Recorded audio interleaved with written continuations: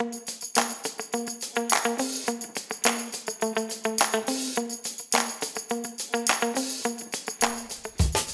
Jeanie Phillips, and welcome back to Vermont Ed Reads, books by, for, and with Vermont educators. Today is a little of all three, as we welcome instructional coaches Emily Rinkema and Stan Williams to the show. They're the authors of the standards-based classroom, Make Learning the Goal, and they've been working on implementing and assessing proficiencies at Champlain Valley Union High School in Hinesburg, Vermont. Proficiency-based education is something of a hot topic in Vermont. In 2013, the Vermont legislature passed Act 77, which required schools around Vermont to implement personal learning plans, flexible pathways, and proficiency-based learning for students in grades 7 through 12 by 2020. That is now. Or at least it was at the time of recording. Anyway, Stan and Emily are old hats at the proficiency game, and their book is a valuable resource for working with educators who are new to proficiencies, especially as they relate to assessment. This is Vermont Ed Reads. Let's chat. Thanks for joining me, Emily and Stan. Tell us a little bit about who you are and what you do. We are proficiency-based learning coordinators. That's our current title in the Champlain Valley School District. We have been in this role, but with many different names, for approximately 10 years, I think, now. We also teach still, so we've been teaming together as humanities teachers for 22 years, so a long time. And we still teach a course together now at the high school. So we each spend half of our jobs at the high school supporting the continued implementation of standards-based learning, and the other half of our jobs are now at the middle schools supporting the implementation there. Do you want to add anything, Stan? She did a pretty nice job, but yes, it's we've gone and then back at the high school. We've taught from the ninth grade core program to kind of started when the 10th grade humanities teams began before we took this half-time role into this job, and are now in teaching a course called Think Tank. So that's been our fun new challenge.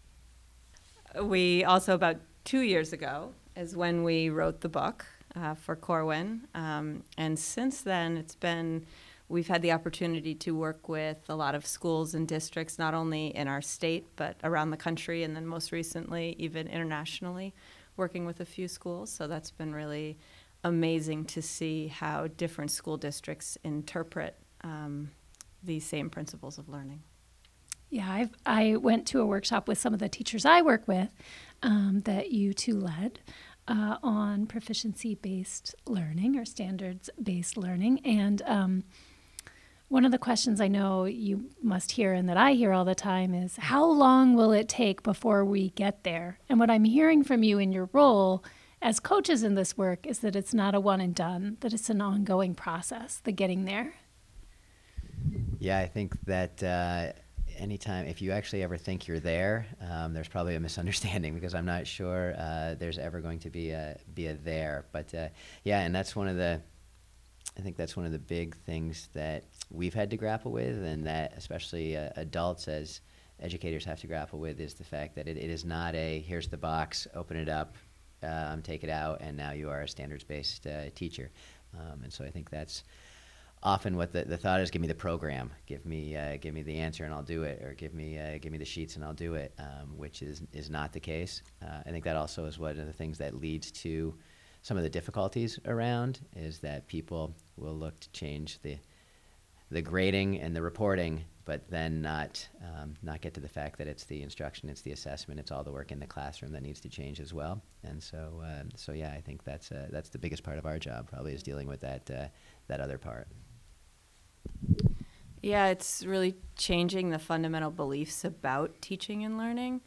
I think we often hear teachers will say, oh, it's another initiative coming along, and thinking that we can have some professional development around it and we'll just add it to our bucket of other initiatives.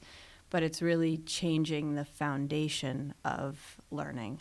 So it's not it's not adding strategies or practices onto what we currently do. It's actually shifting what we currently do, which takes a long time and a lot of mistakes, a lot of iterations before we start to feel like it's effective. It feels to me like it's a mindset shift, and that if you shift your mindset in this way, then what you realize is that there's always room for growth. Yeah, it was funny. We were just talking about mindset versus skill set yesterday, and there's a lot of research that says that in any large second order change, you need to shift mindsets first before you can actually start to see any positives or start to change your skills.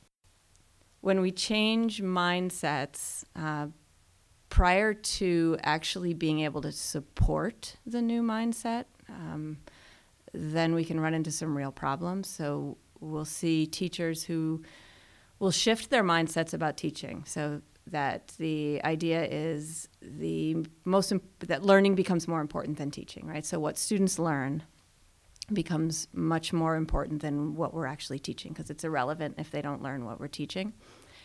But if we don't change the systems and structures of our classrooms and schools to support that new mindset, then very quickly that mindset runs up against a wall. So what I'm hearing from you is a chicken and egg kind of scenario where we need a mindset shift, but we need the skills that support that, but we need the skills in order to have the mindset shift. Yes. It seems like they go hand in hand. Easy. I can tell that you're both systems thinkers by the way the book is organized. And particularly the thing I admire about the book is that you are proponents of backwards design, and you organize the book that way. That as you begin with articulating desired results and developing KUDs and learning scales and learning targets, you also create learning scales and KUDs and targets for your readers. And I found that to be so powerful, that you're not just talking about what you can do in the classroom, that you're modeling what it looks like as you developed your book. And I wondered how that emerged. What inspired you to organize the book in that way? Yeah, as far as I can remember, it started as the planning structure and an organizational structure. We had developed kind of categories and learning targets and scales for our work with the faculty and for the faculty at CVU. Again, in thinking if we were going to try to help lead adults to use learning targets and scales, then it made the most sense not only to have them experience that, but for us to work on that and refine what we were really looking for. And so I think at first we really used it to kind of information, what would we say about these things? What would we say about this? What do we have to talk about with this? And then again, it quickly became apparent that, wait a minute, this makes the most sense as far as the organization. So I'm not sure it stayed an organizational strategy for long. I think it pretty quickly became the book itself, but I think that is how it began. I just have such deep appreciation for that. I detest PD that doesn't walk the talk. Like I really dislike sitting in professional development sessions that are disingenuous, I guess it feels like to me, like do as I say, not as I do. And the one that sticks out for me, the sort of counter example that always is in my brain, is many years ago, sitting in a very large school cafeteria with 150 other teachers learning about differentiated instruction in a way that was completely undifferentiated. Right. Like that pot meat kettle, right? Like this is, it was like the height of hypocrisy for me. And so I just had this deep appreciation as I started engaging with the book in how you treat the reader as learner, right? And how you respect the reader as learner and use the structures that you know work for good learning with the reader. So kudos for that. Thank you. One of the questions that I have as a reader, I really have been using this work with districts I'm working with, and with a district in particular that I'm working with, they're reading it, and it's been a great tool for us in helping them to develop the skills they need to make the shifts. But one of the things that I still question, or I still have questions about, is the congruence of this with personalization. Like, how do we leverage KUDs and learning scales to sort of meet the other pillars of Act 77, flexible pathways and personalized learning? I'll start with, I think there's a big misconception that standards-based learning is standardization, and that couldn't be further from the truth. And unfortunately, I think in some places those are a little closer together than others, so it can sometimes get that bad name. We've taken an approach in our district of using skill-based learning targets, and our content is communicated through, we use KUDs, as we have in the book. But what that allows is a lot more freedom and flexibility. So we know what our end goal is, but how we choose to get to that end goal is where we can have a lot more flexibility. So we not only as teachers, where I think it provides us a lot more autonomy, but also for students. So we have a lot more flexibility about what content we use, what content we go into depth with different students. There's a greater opportunity for students to design their own learning because we can head towards the same outcome, but they can propose how they want to get there.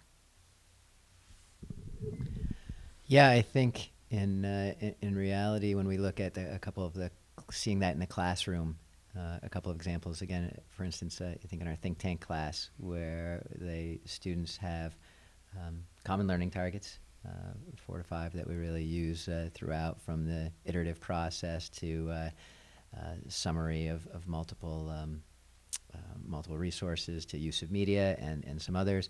But the idea is, though, in our class we have a common theme about improving education and learning and engagement within our school district, but they allow us to let students personalize based on kind of their wants, their desires, where they get kind of drawn into the class and into the reasoning. And so what's great is you can have students working on something around standardized testing, or something around the architecture of school, or the arrangement of classrooms, or around mental health, or around wellness, or around starting a student congress, and all are focusing on the same learning targets and scales, but with really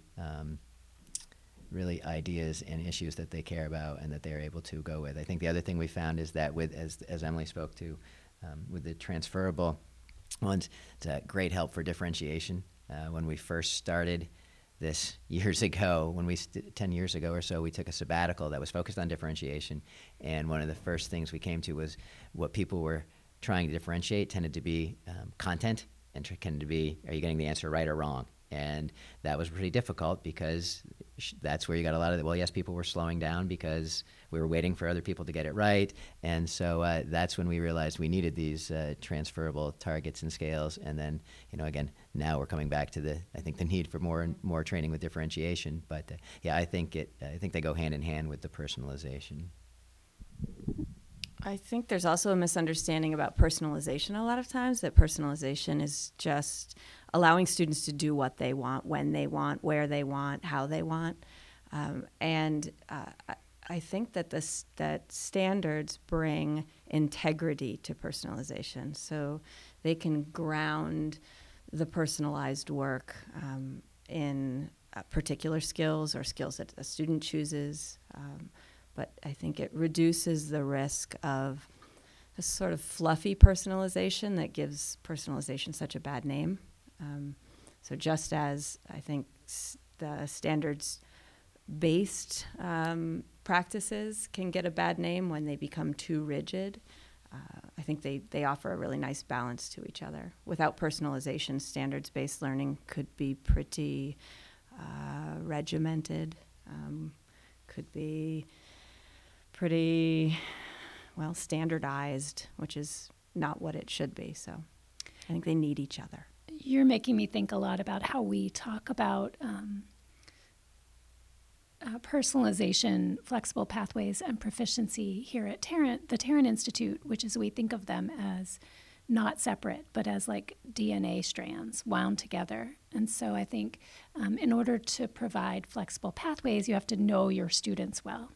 In order for those flexible pathways to be meaningful, you have to know what the targets are. And so the proficiency-based system helps you develop flexible pathways that matter. And that's what I'm hearing from you as well. Yeah, absolutely. I like the visual of the DNA strands. Yeah. And that leads me to your section on summative assessments.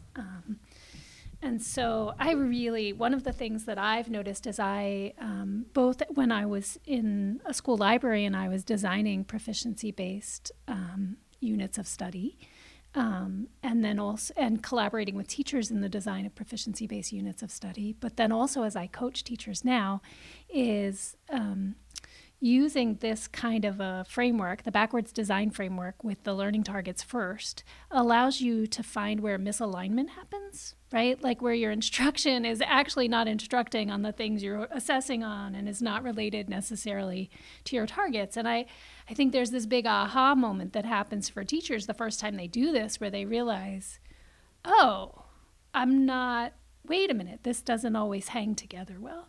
And so I really love that about your framework. And I wanted to know, specifically as we work with middle school students, about how do we do what we were just talking about, which is use these learning targets and these learning scales to open possibilities to young people for how they show what they know, what they can now do. It's a convoluted question. Yeah, it's funny. The word that comes to mind, obviously, when you talk about that, is intentionality, right? And I still remember years ago, I think when we first started this, we were at a Carol Tomlinson workshop, and at the time, I believe she was introducing or focusing on the KUD, and I still remember, like you said, the aha moment as she was talking about, and kind of had a calendar under it and was showing how this was the time they were going to address this, and then they were going to have time to get into these understandings. This understanding is where they were going to use this content to drive this understanding, and that, oh my gosh, like this is so much more intentional than this is going to be a unit on X or this is going to be a unit on Y. And so I do think that intentionality is such a huge part of this, and I think that's the thing that's probably hit us the most, is that intentionality that does get driven from that summative and from that endpoint. And I also think that there are times where that summative is something that's predetermined, but then there's also that time where that summative is around a concept, it's around an idea, it's around a theme. We know the targets that we're going to be getting at to get to that, or how they're going to be demonstrating some of the skills at the end, but that there can still be plenty of choice around what that summative looks like, and around.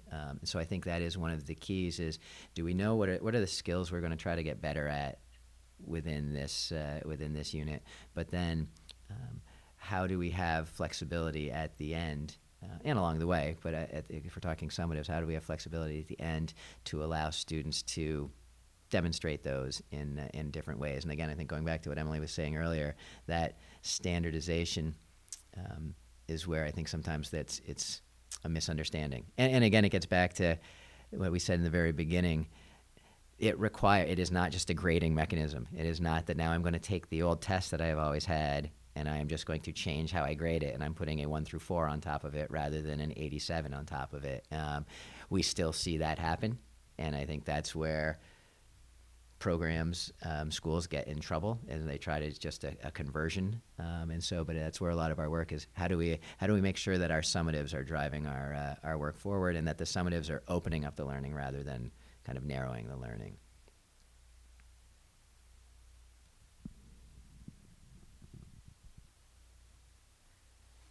That was very well said. It made me think about my own growth as an educator, and when I shifted over time from, I'm getting vulnerable here, when I shifted over time from sort of the checklist approach of your slideshow will have this many slides and it will have this, right? Like this checklist approach or rubric approach to scoring work, to thinking about what the learning is, right? And what I love about learning targets, whether you use them in a learning scale or a single point rubric, is that there are so many different ways to express that you've learned that, and that's that opening, I think I heard from you, Stan. instead of that confining, you must have 3 sources, you must list 5 descriptive words about your topic or whatever it is, right? The date of birth and the date of death, like silliness, right? As opposed to like, what's the real skill we want kids to be able, what's the real thing we want them to be able to do? One interesting change with summative assessments in our own teaching is, I think in the first 10 years of our teaching, our summatives looked almost exactly the same, and that was the intent, right? So we had a clear idea of what this would look like, whether it was a kind of conventional test where we actually literally wanted them to be the same because we wanted the same answers, which were the correct answers, whether they were essays that would come in and we would have a stack of 100 essays, and those looked almost identical to each other. They might have selected different evidence, but our requirements were so strict that they pretty much looked the same. Now, I think for the last, since we shifted to a standards-based classroom, I can't think of a time when we've had any summative assessments that did look the same or that we wanted them to look the same. No, and what's funny about that is I can think back to when we were teaching in the 9th grade and you'd have 110 students and you were getting 100, and then going back to the vulnerable pieces you're talking about, you're getting 110 of the same thing. And try grading 110 of the same thing, as we all know, right, what that does. And I remember a few years back, Emily saying to a group of people how she looked forward to getting summatives in now because it was exciting to see. And I remember a laughter from some of the people. But that's absolutely true. There's something so exciting because you're getting all these different, whatever it happens to be, products that you've been working with and helping along the way. But there's a personality to them. There's a voice to them. There's an individuality to them and a uniqueness to them, which makes them exciting to see and to learn from rather than kind of feeling obligated to go through. So that has been a really fun shift from our end.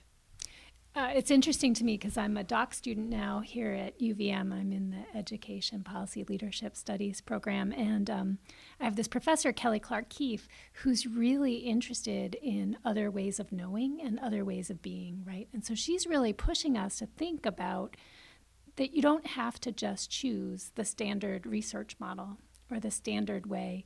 We could do our dissertation in the form of a poem if we wanted to, right? Like, she's really encouraged. I'm not going to do that. Nobody wants to read my poems. But, and so I'm taking a class with her this coming semester called Modes of Inquiry. That's really about thinking outside of that box and honoring other ways of knowing and being. And it seems to me when we open up summatives and give kids possibility and choice, we're honoring the many ways of knowing and being there are, as opposed to forcing everybody to conform to one way of knowing and being. And there's just something really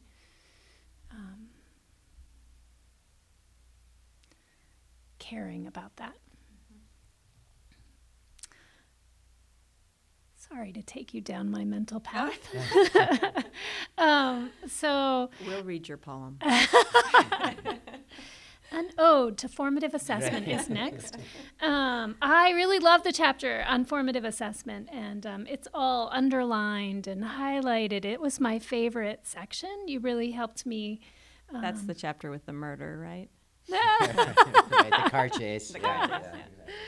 I just found that to be a really rich chapter, both in thinking about ways of orchestrating timely feedback for students and also just some of the strategies you share about how to do that. And I specifically carry around in my head as a tool this idea of short, specific, and sortable data that you can get from students to determine what needs retaught or where students are. So I wondered if you could talk a little bit about how you go about that in your class. Maybe give us an example.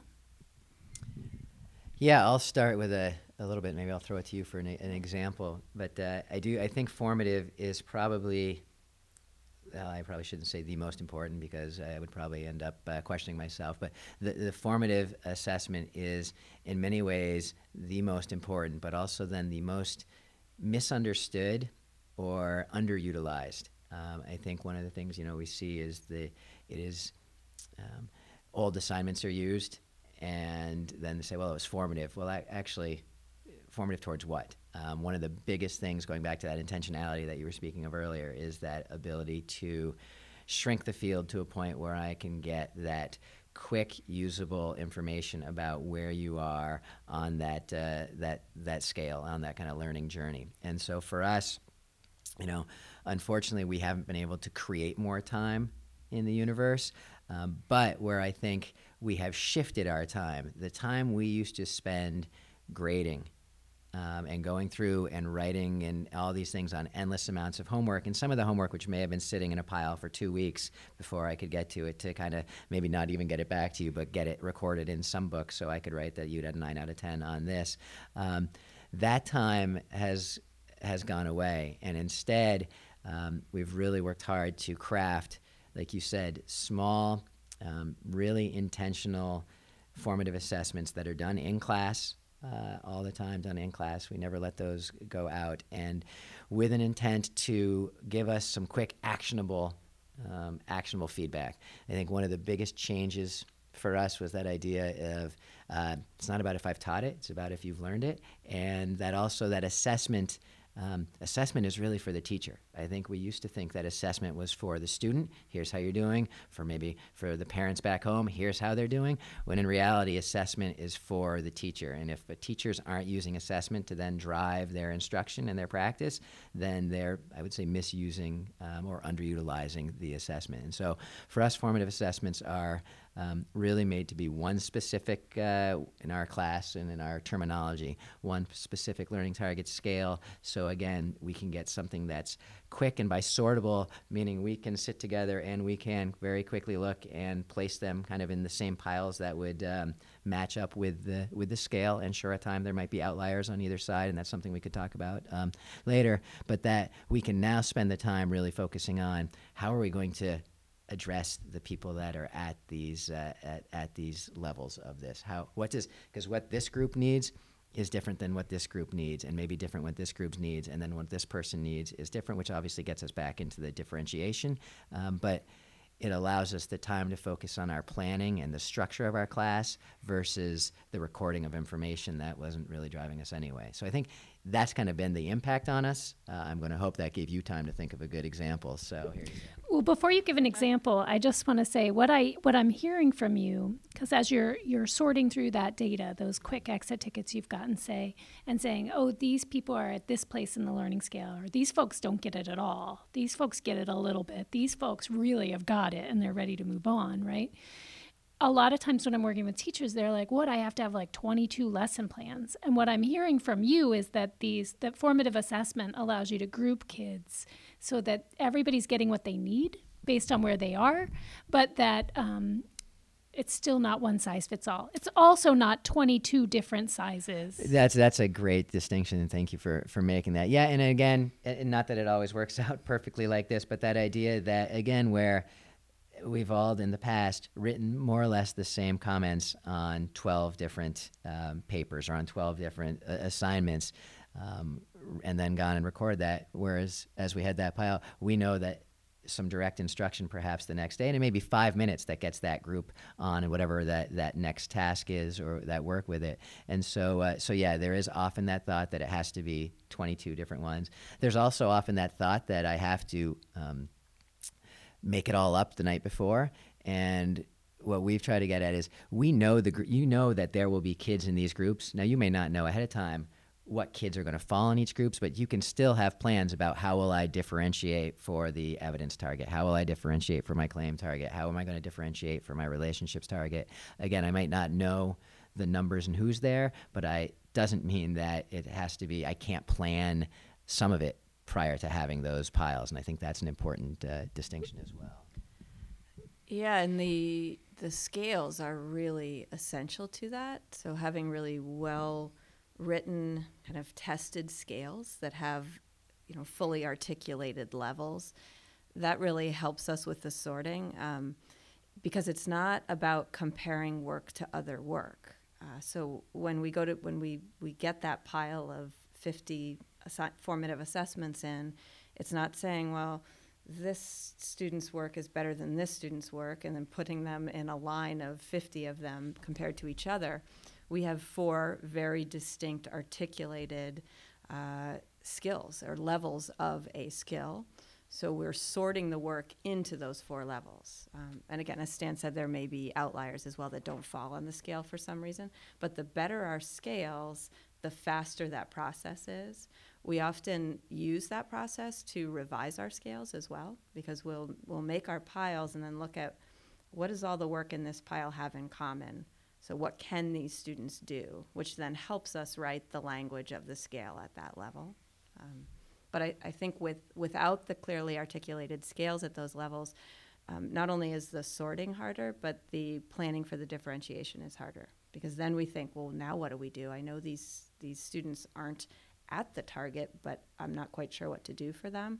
Whereas when we have the language of the increasing levels of complexity of the skill, then we know that we need to design practice or instruction in order to get students to be able to do what's in each of those boxes. So I'm hearing a couple of themes emerge in my brain, and one is iteration again, that you create scales and then you look at student work and you revise your scales. Absolutely. As well as reteaching to students if they need it, right? And so that this is an ongoing process of always fine-tuning your scales. Our courses have a limited number of learning targets, which allows us to be able to dive in and revise and spend time with each target and each scale. Some schools are working with hundreds of learning targets and immediately think, you mean I have to have a scale for every one of these learning targets, and then I have to revise it, and then I'm sorting work based on it, and then differentiating based on it? So it becomes quickly overwhelming. Yeah, I think if I had to give people advice who were at a school, if you were getting into this and starting some work with the faculty around this, again, it's this. It can't be seen that these scales are for assessment and assessment only, and for putting something at the end, and getting teachers to actually live and feel the scales and getting them to try to do the work at these levels. We just shared an article we'd seen on Twitter about, was it called dog fooding?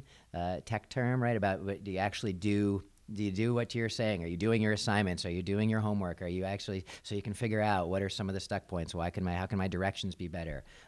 What parts are going to be confusing for people? And so I think that for us, yeah, that was where it takes a lot. I can think of a graphic representation learning target and scale that we had, and we struggled with the class. We would get things back and we're like, this isn't what we're looking for, and we ended up taking it off of an assessment because we realized we hadn't gotten kids even close to where they needed to be, and that was on us. That certainly wasn't on them, and so we took it off that assessment and we worked with them, and by the start of the next year, we had really figured it out. And because we knew the scale, because we understood kind of what it meant and what we meant by it and how to instruct it, within 2 days, they had gotten far beyond what our group had gotten over the course of about 2 months the year before, and that had nothing to do with the students. That was purely that we didn't really understand what we were asking for, which again sounds silly or strange, but going back to it, I think to that vulnerable piece, when you look back and try to talk to people, we don't really always know what we're asking for or what we're looking for. We may have an idea or a topic or an assignment, but what are you trying to get better at? What's the skill I'm trying to get, or what do you want people to understand from this? I think that's often a little bit either misunderstood or people haven't thought about it as much as they could or should.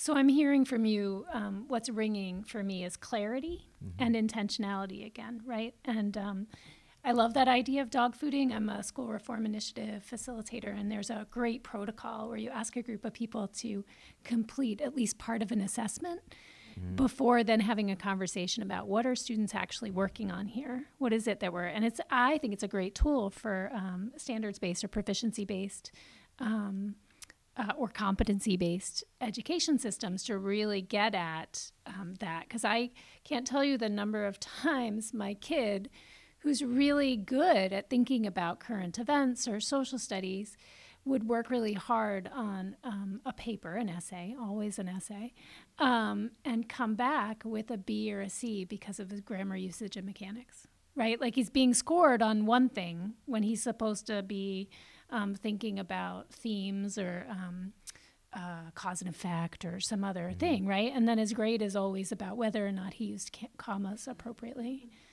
Yeah, and I think that goes back to that shrinking the field idea with a lot of those formatives. And so, cause and effect is important. Being able to see relationships is important. There's grammatical stuff that's certainly important, but how do you parse those out so that you're sure you're focusing, not only you're focusing on the right one, but the student knows what we're focusing on and what we're trying to work with. Yeah, I was working with a teacher yesterday, a middle school teacher, and a science teacher, and she was working on evidence and reasoning, so a learning target. And she was showing me examples of student work and was getting frustrated that students were getting stuck before the reasoning. So they were nailing the evidence, but were really getting stuck on sophisticated reasoning. And so she was explaining what she was doing, and she said, "Well, I ask them to come up with a claim. So we view a phenomenon. They come up with a claim, and then they do their evidence and reasoning around that claim. So we started looking at some of the claims." And some of the claims they were coming up with were not sophisticated enough to allow for or require reasoning, to require a sophisticated level of reasoning, right? So they were these simple claims that really led to a student being able to prove it with one or two pieces of evidence. And they were so obvious as claims that there was no reason for the student to have to reason. So she quickly came to wait a minute, what if I were to provide them with the claim that was more complex, then what would happen to their ability to reason? So she was able to, it seems, as Stan said, shrink the field and think about what is it that's getting in the way of their ability to do the skill I'm actually trying to instruct and assess. So the coming up of the claim isn't one of the skills that she was trying to instruct and assess. And yet it was the thing that was getting in the way of their ability to think more critically. So I want to poke at this a little bit because I have some curiosity about something. So what I'm hearing from you actually is that the teacher's job, the educator's job, is really to engage in what's the pattern of learning that happens, and to experiment with that a little bit, right? Like what I heard you just say is about a teacher experimenting with what would happen if, and they're not doing this, so what if I? And I love that. And for me as an educator, that's way more interesting, being like that level of engaged than doing the same thing, teaching the same thing in the same way all the time. But I'm also thinking about this book you may have read, The End of Average, and by Todd Rose, I think. I'm familiar with it, but I haven't read it. So we did a podcast on it this fall, and this book has stayed with me a lot because one of the things he points out is that there isn't one path that developmentally, even like and he's talking a lot about how averages have impacted our lives in this country and in the world, and how that came to be, and that like we have this notion, having had an infant, I remember this, that kids should gain a certain amount of weight, that they crawl before they walk, right? But that when we look worldwide, actually there are tons of different ways to get to walking, that there's not one universal path through development. And so this is where I have a little bit of a struggle. There's a push-pull for me with learning scales because I see the benefit of really thinking through what are the steps somebody has to take, or not even steps, but like what do you have to be able to do before you can do the next thing? But what if there are multiple paths? How do learning scales account for the multiple paths there might be through the learning? And so that's like just a really genuine struggle that I have when I'm thinking about this and my work with teachers and students. I think that's a great question. One of the first things that comes to mind is that the way we define scales, and again, they're defined in many different ways, and you'll see examples all over the place that they're written in many different ways, but that the scale is not a procedure, right? So it's not steps to learning that you have to follow in order to get there. I think the way we look at it is it's the most kind of common experience of the increasing complexity of the skill we're looking for. We often have students who will kind of blow us away with the approach that they take to meeting or to reaching or often going beyond these skills. It's another reason that we believe strongly in the transferable scales, right? And the transferable skill learning targets, because they allow students a lot more freedom about how to express, how to get there, where to go beyond the target. So that's the first thing that made me think of as the difference between procedural and kind of increasing complexity. Mm-hmm. That's helpful. Thank you. Yeah, and I can think of, for instance, a claim target and scale that we've used where it's about the increasing complexity of a claim, which the more complex claims show relationships and have other factors involved. But again, to your point, I can think of a class a few years ago and three distinct students right now. And as you said, to get to know those students as part of that learning journey, I can think of the one student who needed a table full of just blank white paper so that she could write all over the place and that she could come up with ideas and mind map and web in order to come up with that idea and that claim. I can think of the student who was two tables over and who needed boxes and short pieces and maybe some guiding questions to get to that. If you gave that student open big blank white paper, they would push it back at you or throw it at you or who knows what. And then I can think of the student who writing it was not, but if they would sit and you would, I don't even say talk to them, but if you would just sit there as an earpiece and let them talk to you, they would eventually talk their way to it. So I do think you're right. I think for us, we have an idea, and again, probably still an imperfect one of what does that complexity look like, but then figuring out what is it that's going to help each person get to that is, again, like you said, unique and different, and there is absolutely no average way, so to speak. Yeah. Thank you so much for thinking about that language of complexity, and that you've shifted my thinking on that. I really appreciate that. I also really love in this section the big blue head, which I know is a graphic that comes from CVU. Is that right? Mm-hmm. And if it's okay with you, I'd love to put a picture of it in the transcript so folks can look at it. But I wondered if you could just give us an overview of the big blue head. I will right up front say the reason it was titled the big blue head was because when we had it printed off, what they had was bulk blue 11 by 16 paper. And so that was the story. There's no grand story behind it other than the first time it got printed off, it was on blue paper and someone said, it's a big blue head. And so it stuck. But that was years ago. We brought in some people from our core program. I believe it was maybe 2 different teachers from each core from various subjects, and really just trying to get at what does learning look like. At the end of my class, what are things that I hope kids have gotten better at? What do I hope things that they've learned? And after some activities with they almost created tiles because they're writing them all down, we sorted some of those and started to look at it. And eventually, after some work, it really started to break out into 3 kind of broader areas. There's input. How do we get the information into somebody? Maybe it's reading, maybe it's listening, whatever it happens to be. How are we getting information into somebody? Then there's obviously the output. So how do they eventually get their information out to others? But then all that stuff that happens in between, the thinking. And as Emily again said earlier, we don't want it to be one size on this equals this size and that you're just parroting back one to the other. How your output should be in some ways larger than your input, or maybe smaller because you've synthesized and made meaning, but it needs to be different. It needs to be yours. But how do we get at the thinking? How do you get at that middle part? And so we would have the big blue head on the wall and really tried to be aware of when we were planning a lesson, is this part right now about input? Is this about output? Is this about the thinking? And tried to be really intentional with the students in talking about that as well, just to get them to think kind of metacognitively, like, what am I doing now? And which part of it is this? And also maybe going back to your reflection piece to help start to figure out, like, are there parts of this that I struggle with? Are there parts of this where we can really start to narrow down some of this? And so that's where it came from. And it's kind of morphed over time. And I mean, eventually it was really used at CVU to create some of our graduation standards. What are those things we're looking to make everybody kind of be able to do and get better at. But it really, I think, had a big impact on our instruction and, again, on our differentiation.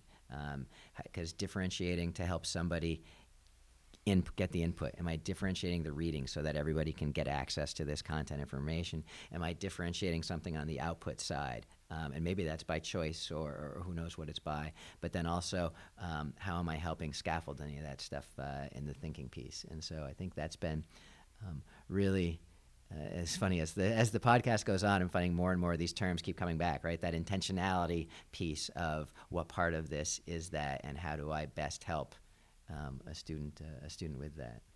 I just want to. I love this conversation. It's reminding my husband is also an educator. He's a curriculum director in Southern Vermont, and he's been working really hard on proficiency-based learning with his teachers, and he's been thinking a lot about alignment and intentionality, and he talks a little bit about what he calls black box teaching or black box learning, which is like oh, I put this in and then this comes out, and this it's like, what do you wave a magic wand? Like, what is the step in between? And then thinking about a conversation we recently had in the Two Rivers Supervisory Union about self-direction, and that we at Tarrant have been having about what is self-direction specifically. And part of what self-direction is being able, as a student, as a learner, to say, this is the learning strategy I need, right? And it's what happens in the big blue head or the black box, right? And how are we giving, this language comes out of a document called the Essential Skills and Dispositions, which the Two Rivers Supervisory Union uses instead of transferable skills.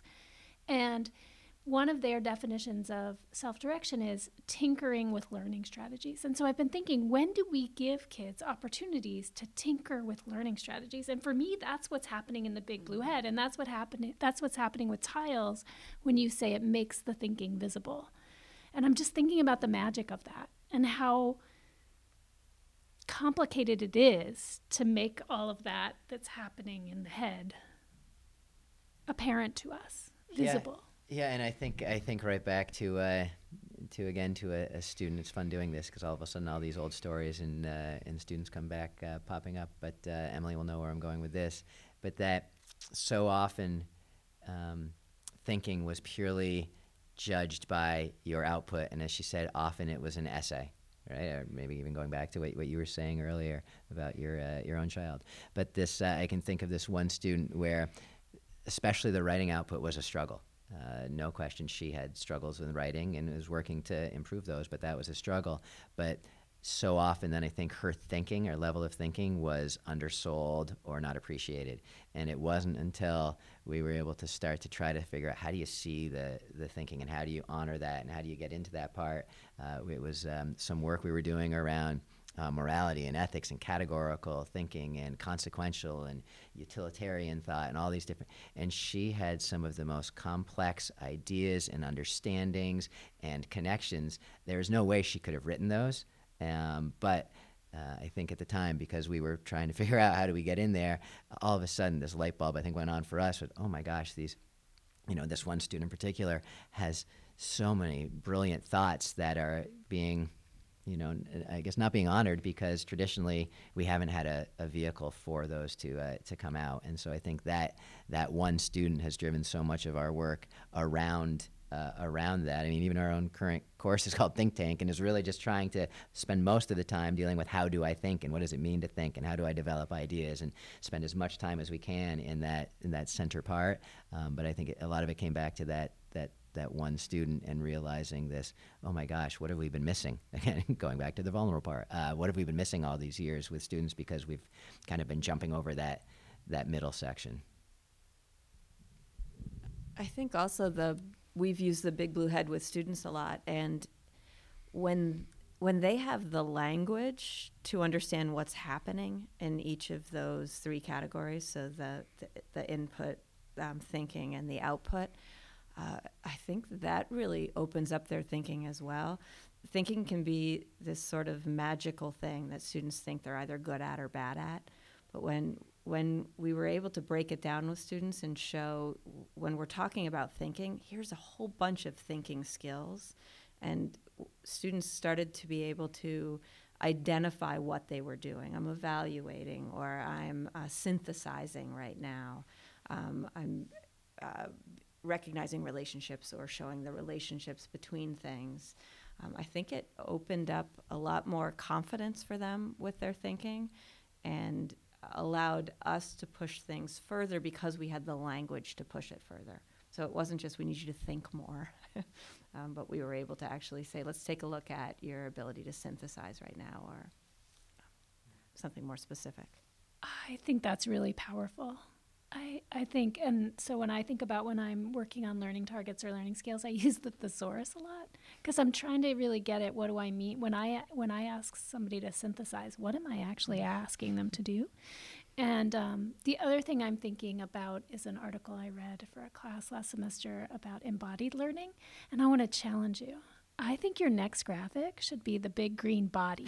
I think that we don't just think with our brains, right? Like we know now that there's this brain belly connection and brain heart connection, and so I'm just spitballing. I think that's a great idea. We have a colleague who said it's missing its heart. That it's not just the head; the heart needs to be there. And I think about young children, and and I think as adults too that we maybe have lost the ability to do this, but we really do think with our whole bodies. I do my best writing when I'm walking. Unfortunately, I have not yet mastered the art. I haven't yet mastered the art of the voice memo, which is my New Year's resolution, is to start like recording myself when I'm walking, because I write amazing letters while I'm hiking in the woods, but I never get them down. So I usually ask this question at the very beginning. But I'm going to ask it right now since we jumped right in. We had so much to talk about. What are you reading for fun? Oh, so many things. Right now, I am reading my fiction book for fun right now is a young adult novel. And that is, let me see if I can it's Erica Sanchez, I think is the author. I'm Not Your Perfect Mexican Daughter, which I'm loving. So I think that I'm a huge Lee Child, Jack Reacher fan as well. So I just finished the new Jack Reacher novel, which I always like. Have you read The Poet X? No. Ooh, you have to. The Poet X? Yeah, you have to follow up Not Your Perfect. Okay. Is that what it's called? Not Your Perfect. I'm Not Your Perfect Mexican Daughter. Yes, you have to follow that up with The Poet X. Okay. You will love it. I wish I could say I had a triple F read. Was that fiction for fun? But I think the current book, it was just given to me over the holidays, and so I've just kind of gotten into it. See if I can get this right. I think it's called The Rise, Sarah Lewis, I believe, and from that it's about the ideas of kind of mastery and failure and the archer's paradox, and trying to. It starts with a story of the Columbia women's archery team, and then this idea of how an archery base, and again I'll butcher this, but you are trying to control some things that are out of your control, be it the weather, and so this idea of the process and trying to constantly, I guess maybe it goes back to the gap. So just kind of started into that. So that would be the thing that's next to the bed. Nonfiction can be fun too. Yeah, it Stan. can. Right. Thank you. I just want to thank you both so much for this conversation. I feel like I could talk to you for days more about this book, about your work, about teaching and learning. Thank you both so much for coming to UVM and spending time talking about your work with me. No, thanks. It was great. Thank you. It was a lot of fun.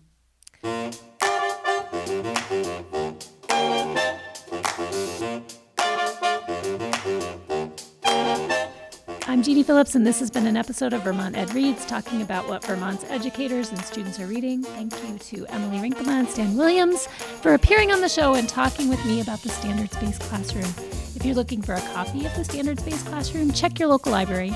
Deep appreciation to Audrey Homan, our fabulous audio engineer, and so much more. To find out more about Vermont Ed Reads, including past episodes, upcoming guests and reads, and a whole lot more, you can visit vtedreads.tarrantinstitute.org. Follow us on Twitter and Instagram at VTEDReads. This podcast is a project of the Tarrant Institute for Innovative Education at the University of Vermont.